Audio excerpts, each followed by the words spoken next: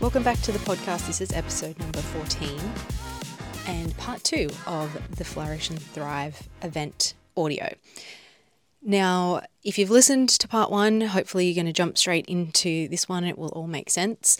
The reason I wanted to kind of separate them into 2 episodes is the first part of the evening we spoke about our business journey, and the second part was more practical and tips for business owners. So hopefully you might get something out of this. If you weren't at the event, if you were at the event, you can relive all of the information that we shared. And I hope you enjoy the episode. So I'd love to dive into another question for you, Sophie, around the topic of growth. And one of the things that most small business owners do when they're growing is freak out. No, not necessarily, but they suddenly realize I can't do all of this. Some of us might be one-to-one service providers, like Amelia was saying, and we need support. And that support could look like part-time, full-time, contractor, it could look like anything. But from your perspective, when a business owner is, because I know you've had a lot of these conversations where they go, I'm really overwhelmed, like, what do I do next? What should I do? Should I hire someone? Am I ready for this? Like all of the questions. What would you say to someone that comes to you in that position and says, am I ready to hire? Like, is everything looking okay? Yeah, what's kind of the checks and balances that you would do? Can I hire someone? So the first thing I'll do with someone who is completely frazzled and on the cusp of a meltdown, we will sit down and write all the tasks that they could give someone else to do. And then we bundle those tasks into groups, so like social media or content creation or documents. And then we go, okay, can we go with a contractor? Because that's always my first point of call, because you're going to get high-level expertise from a contractor, but you don't have to have them on your books as a continuous expense to the business. So you might just be busy for a few months, and then that'll subside. So a contractor can come and go as you need. It's a manageable expense and you're getting quality. I will forget where I'm going with this. So contractors, the first thing that we look at using, and that's where like Adrian comes in for a lot of my people. I'll be like, hey, do you have someone that can do this? And then she'll put a call out and we'll have people come to us that fit that role. If you are wanting to hire, so you're going to have to understand that there is a lot more overheads involved with hiring. You're going to have workers' compensation insurance. You're probably going to need Amelia to draw up your employment agreements. You will have superannuation, which is 11% as of Saturday, on top of what you're paying them. You're holding on to their tax. You'll have extra tax. You might fall into fringe benefits land. It just opens up a whole can of worms. So that would be for a role that we've tried contractors, and the work is now consistent enough that we could probably fill that role slightly cheaper by having an employee. But at the end of the day, it works out about the same cost anyway with that. But yeah, this is where cash flow is so important. So you need to know how much money you've got coming in every month in order to cover that as an ongoing expense to your business. Because you don't want to have to say, oh, sorry, can I cut your hours back, when you're not as busy as you thought you're going to be. Because it's also finding the right people is incredibly hard at the moment. There's not enough people out there looking for jobs or with the right particular skill sets that everyone's looking for. So most of my people can't find staff. Wow, okay. And they're just making do with what they've got. But yeah, there's just a lot more overheads to staff. So cash flow is king, and making sure you're just busy enough to keep them busy and productive. That's really helpful. Really, really helpful. Thank you, Sophie. I want to dive a little bit deeper, Adrian, into this idea of maybe bringing on a VA, but I know something that Sophie just touched on that you help people with at the start is often just understanding like where their zone of genius is, where they should be spending their time, and where you could come in, or your team of VAs that you have could come in. So why don't you kind of run us through, like, a lot of business owners, I know myself, and I'm trying not to use the word perfectionist anymore, but we hold on to a lot of tasks in our business. We think we're a good graphic designer, we think we're a good social media manager, we think we can do it all, and then suddenly we realize actually that's not where my time should be spent. So how do you help someone that's in that predicament? What would be like the next steps if they thought maybe a VA or someone else could help you? Yeah, so the first thing, if someone came to me and said, I can't do it all, I'm thinking, a friend of mine has a VA, or there's a VA in my husband's business, or my friend, has used them, and I think that could be a good option for me. Very similar to what Soph said, the first thing I would usually do is just get them to get a piece of paper, line down the middle, one side, the things that they don't want to give up, because it's too risky, it's not financially a good decision, or they just really love doing that part of their business, and it's their business, so they get to choose, and they get to keep the stuff that they like and get rid of the bits that they don't like. So on the other side, all the stuff that they don't like doing, they don't want to be doing, the stuff that wakes them up at 3 o'clock and makes them think, oh, I'm crap at this, I shouldn't have my business, I'm failing, all that self-doubt stuff, because we're not all born knowing how to use MailChimp or Canva or do our accounts or write contracts. So that sort of side is all the things that they like to get rid of. And often when you look at that right-hand side, the answer floats to the surface around what kind of person they need. Because I've had clients sit and do that and think they need a virtual assistant, and when they look at that, it's actually a bookkeeper, or it's actually a social media specialist, or it's a copywriter or a content writer, or someone who can help physically make products for them if they have a product-based business instead of a service business. So if that side of the thing all falls under sort of general admin, sort of business operations, then I would say yes, a virtual assistant is a great option for them. And similar to Soph's point, I guess, having a virtual assistant who is someone who is engaged on a contract basis, they send an invoice to the business owner, is a great option for growing small business, a growing small or medium business, because a lot of times businesses will come to us and think they have to get an employee and they have to have 40 hours of work to hire them, and they have to have their business set up for payroll and superannuation and the contracts and all that sort of HR piece. So we sort of say virtual assistant is a good option between slogging away and doing it all yourself, or thinking you've got to go and put an ad on Seek and have a business that's ready to support, a part-time or a full-time employee. It's a really nice sweet spot where you don't have huge amounts of overheads. Virtual assistants, bring their own devices and insurances and security software and subscriptions and all those sorts of things. You can have minimal hours a week or a month. I have clients that only need me for 3 hours a month to send, put a blog on their website, upload a podcast, and send out an email to their database. So it doesn't have to be, huge commitments of hours. But as I said, the first point is really once they've determined that they can financially support someone in their business, is really, it's not overly sophisticated. It's a piece of paper with a line down the side, and the stuff that they love to do or they're really good at, or as I said, financially or legally, they need to keep. Because, if there's a business owner who is charging their hours at $150 and they're sitting there at $150 an hour, and they're sitting there for 3 hours trying to learn how to schedule social media, and so we're now at $450 if my maths is okay at 3 hours.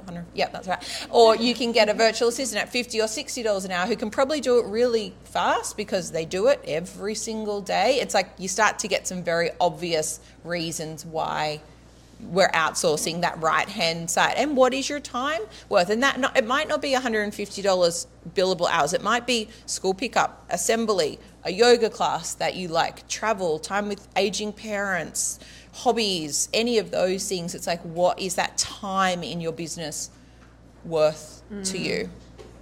Yeah. Now it comes back to, I guess, that question of success. You were just saying, having that time to be with those people in your life, that might be what success looks like, and it's worth outsourcing in order to get that. So let's talk about the fun part of hiring, the legal side. Because most of us go, oh, actually, should I have a contract? Do I need, what does it look like? And maybe there's a website that has some contracts. So if that's what comes to mind when I think about it. And so what's like the basics of hiring that we should be thinking about in terms of getting a contract in place? How do we do all that stuff? Yeah, what do we need to know? I think the first thing I say to clients when they say to me that they're looking at hiring an employee or a contractor, I say, have you spoken to your accountant? Because I want them to be able to tell me that they can afford it and understand all of the payments. Because I had a client come to me and say, oh yeah, I'm looking to hire someone. I said, okay, so there's workers' comp insurance and blah, blah, blah. And he goes, oh, okay, I need to chat to my accountant and I'll come back to you.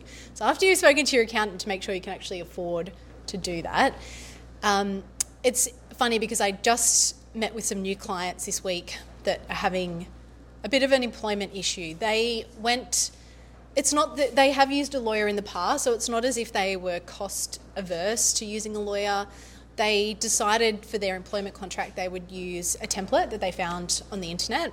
And, my view on templates is they work until they don't. And sometimes when they don't, it will cost you a lot more to fix that problem. So for this particular client, they'd used a template. They'd put in some clauses because templates will only take you so far. They're not going to give you advice on what should be included or what the repercussions are if you include something in a contract. So they had a particular issue around the way that they had worded a commission structure. So obviously they were trying to do the right thing by their employee, incentivize them and, help generate more business. But it's now turned out that the employee is getting probably paid more than the owners of the business because they've just not structured this clause properly. And they basically said, look, we thought we would not taking the easy way out, but we thought we were doing the right thing. We followed the prompts in the template. And now they've said to me, look, it's just cost us so much more than we initially thought. So I think if you're going to take that step and hire an employee or a contractor, it's probably worth to take the financial hit, I guess, up front in terms of getting some legal advice, chatting to your accountant, because the documents can be used again and again. So if you hire one employee, you don't have to redo the process every single time unless something changes drastically in your business. But you do it once, you go through it with, myself, we go through every clause basically and say, okay, this is what this means. And we talk about the different rules for small business employers, because I think as well, a lot of people are scared of hiring employees because they hear of overheads and what if I have to terminate them. There's a lot of personal guilt that comes with that conversation around employees, where it's a lot easier to cut ties with a contractor. But I often say to people, there's legally not that much difference between an employee and a contractor. If you've got less than 15 employees, you're not caught up in a lot of the red tape that you might think that there is. So, there's no, you have to be employed for at least 12 months before unfair dismissal laws will apply. So there's no redundancy payment for small businesses. So it's about having those discussions with the client as well and saying, okay, well, what do you need this person to do in your business? Because sometimes clients will say, actually, I do want to have a lot of control over what this person does. With contractors, they work for other people. Their time is split between different clients. They might say, look, I can't do your work this week. What impact is that going to have on your business? And you might actually want someone to help you grow the business together. And that's where an employee can really be beneficial, because you're training them, you do put a bit of time and effort into that, but you've got more control over what they do. And yes, you probably will feel really shitty if you have to sack them or, have to let them go because the work isn't there anymore. But it's not going to be the end of the world. You're not going to be financially in ruin if you have to let a staff member go. And I think sometimes people get that in their head that it's too risky to hire an employee because if the work changes, they're going to be caught up in legal, unfair dismissal claims and payments and all that kind of thing. So I think when I'm chatting to business owners about that, it's going, okay, well, where are you actually going with the business? Not that we're trying to, look into a crystal ball and predict the future, but saying, okay, where would you like it to go in the next 6 to 12 months? And looking at what might work best. Because once we do crunch the numbers, sometimes when you've got a part-time or a casual employee, the cost is not that much different, because if you're paying a contractor, like Soph said, they're a specialist, so their rates are going to be quite high, because that's, you know, they're incorporating a lot of those costs, the annual leave and the sick leave that you, yeah, and the insurances that the employee you don't have to cover in their wage. So, yeah, I think I think a lot of people think only contractor, only want to have contractors, and it depends on the industry too. There's some industries that just employees like a foreign language, because they just don't have, it's just not the way the industry is structured. But it's just about having that discussion of going, you know, these are the options. Let's talk about what might actually be best, not what you've heard from a friend of a friend that had a bad employee experience. And yeah, just looking at what your business actually needs. Okay, so one of the things that Amelia talks about a bit in her social media content, if you follow Amelia, she's extremely helpful. She's got a great podcast as well, which goes into a lot of small business and the law stuff. So if you're interested in that, you should follow her podcast as well. Thank you. Little plug. But one thing that you speak about a lot in your content is something that most of us would probably go, oh, like another, you know, the law stuff just to me feels like big, thick textbooks and like wading through information.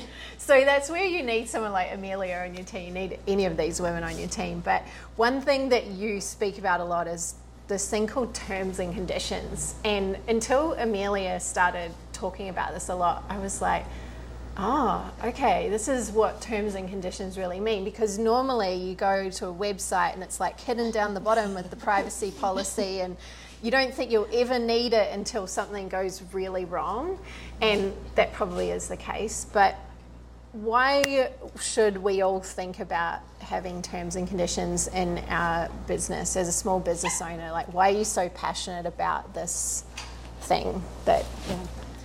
One of my favourite topics, Ruby, that and K-pop, but we probably don't have enough time to talk about that tonight. That's a different event.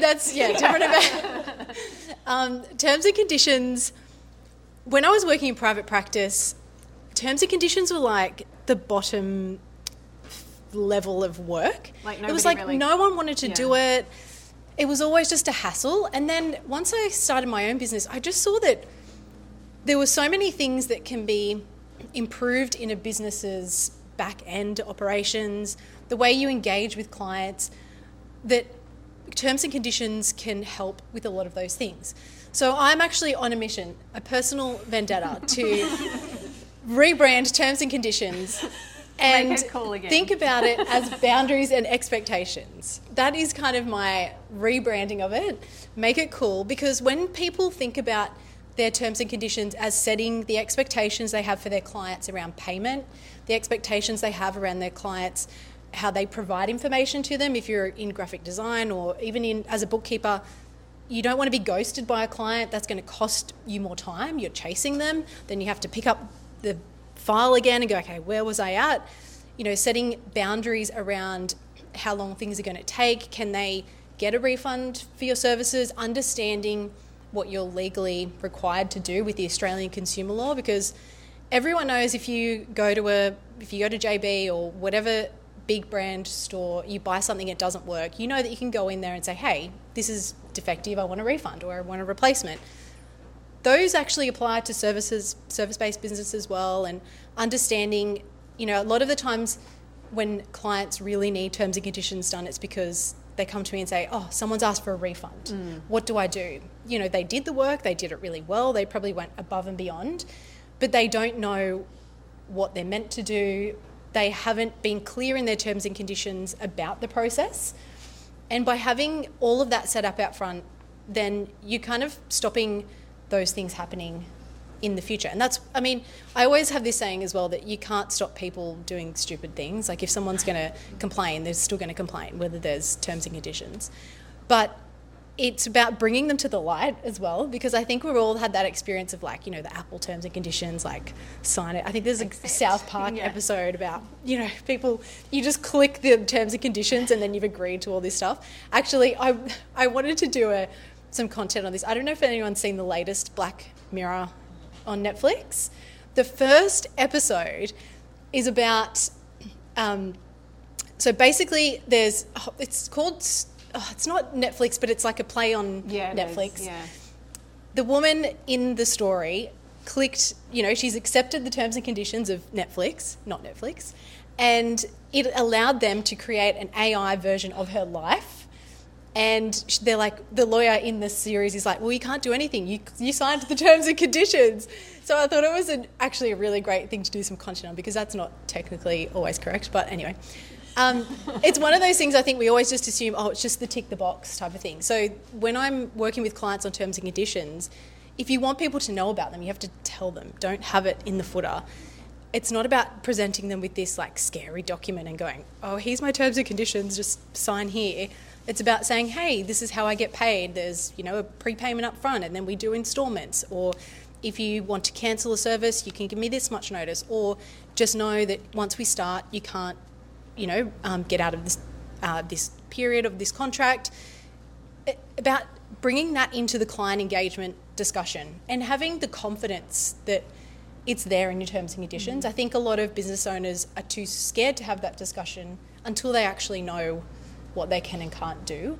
So I think it's an overlooked thing that people think, I'll just get a template, a free template, or spend $200 on an online terms and conditions, or I'll just copy someone else's. They have a similar business to me.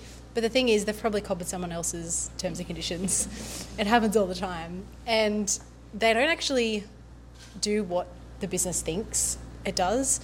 And it's not tailored to your business. So if you want to grow into membership or subscription models, I'll often say to clients, okay, well, how often do you want to get paid? They might have been, even just things around cash flow and payment. It's like the first thing I'll say to a client is, well, just because everyone in your industry does this, well, what bills do you need to pay? Like if you start working with a client, how much time do you need to spend? You don't want to be working for free and then realise, now I've got to chase people. So it's about helping your business grow and develop, so you've got the money there, and you're not having to kind of answer the repetitive questions, and giving you that confidence that you kind of know what you're talking about. But that is my life's work, I think, is terms and conditions. It will be on your gravestone. Made terms and conditions, yeah. It's like the thing that no one in law wants to touch. I'm like, no, it is really important for small business. I've seen it change many small businesses in terms of how they can make money and keep growing, because they're not having to answer the same question, or they're chasing up payment, or they've incurred all these costs and thinking, oh, I really hope that client pays $20,000 because I've already done all this work, or I've bought these supplies, and not understanding that flow-on effect. Because when you're small, you think, oh, I'll take that risk, but as you grow and you work with more people, it's important. You want to make money. You don't want to be stressed. You can make lots of money if you want. I'm not saying let's not make lots of money, but it's just, you need to, I guess, have someone there. Sometimes I feel like the negative Nelly, because I'm like, these are all the bad things that can happen. But then I think once people know that, they're like, oh, okay, cool, I can deal with that. I think the fear of the unknown is actually harder. Yeah. Okay, last question before we dive into some Q&A. So if you've got your questions ready, we'll hear from Adrian once more, and then we'll dive into that. So I think it was about the end of last year, ChatGPT became the hot new thing. And get ready for my rant. Welcome to the TED Talk. And I don't know about all of you, but it feels like AI, I mean, we're not going to have a conversation about AI, but let's just talk for a second. Are you sure? About it. It feels like every single program now it's just the thing to integrate. My email software that I use now, there's like everything, Adobe software, all of it is building in that machine learning option for people if they want to use it. I say the word option because it is an option, and something that I'm really passionate about. I'm not going to get up on a soapbox tonight, so don't worry, but is still maintaining the human aspect of business. And this is where I think small businesses are key to a great future and to a great culture is because we are not machines at the end of the day. We're people. We can have awesome relationships with our client and change their lives directly, like not through a computer, even though the computers might be involved. But I think that is still like really key to just humans being humans, right? And I know a big part of your business is probably getting split now between thinking about what are the things that we need to maintain this human connection with, and what can we start to think about in terms of automation and outsourcing's obviously always been around for you, but now like AI and all of that. So this might be a little bit of an opinion piece from Adrian, but yeah, what should we be thinking in terms of that split? You know, it's very easy now to go, oh, I can just get a robot to do it. But where should we still think about, from your perspective and the work that you do, maintaining that human connection? Okay, how long have we got? No, so one of the very first jobs I had out of high school was the mail girl at a manufacturing company, where I'd literally walk around envelopes of internal mail, for those that can remember those yellow envelope times. In the mailroom. Yes, I was the mail girl. That was the official title on my position description. Anyway, I've come a long way, needless to say. Anyway, but there was a manufacturing plant, and it was right around the time where it was like robots are taking over manufacturing. And I remember seeing some of these robot arms coming in, and they'd pick up these little things, and right beside them was still a human being watching to make sure that the arm didn't pick up the wrong sauce and put it in the tartare instead of the tomato. Like, there was still a human right there. And I've been reflecting on that recently, because I think it gave me a good perspective on the topic that we're talking about now.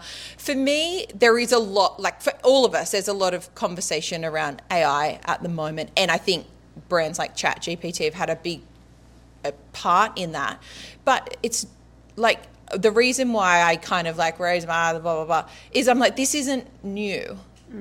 Like, Telstra have had a chat bot on their website that's run by AI for many, many years. So is Jetstar, so is whatever the other airlines, whatever. But they still have huge call centres and customer service. NIB, there was a huge building on Honeysuckle Drive, which is full of amazing customer service people, but human beings, not little Wallies or whatever they are from Pixar, but like, they're still chat bots on their website. I'm showing my age with all these references, but there's still all these like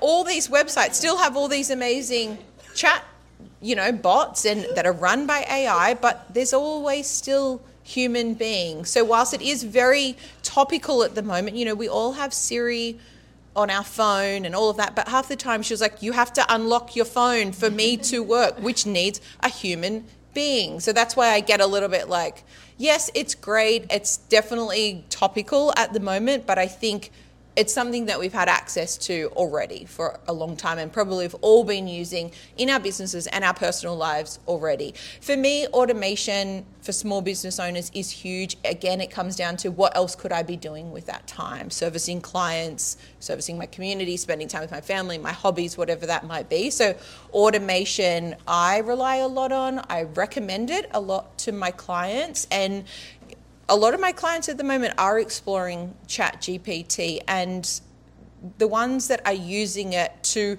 write whole social media posts, whole blog, whole web page copy, they're not getting great results. Where we are seeing good results is using it as a prompt.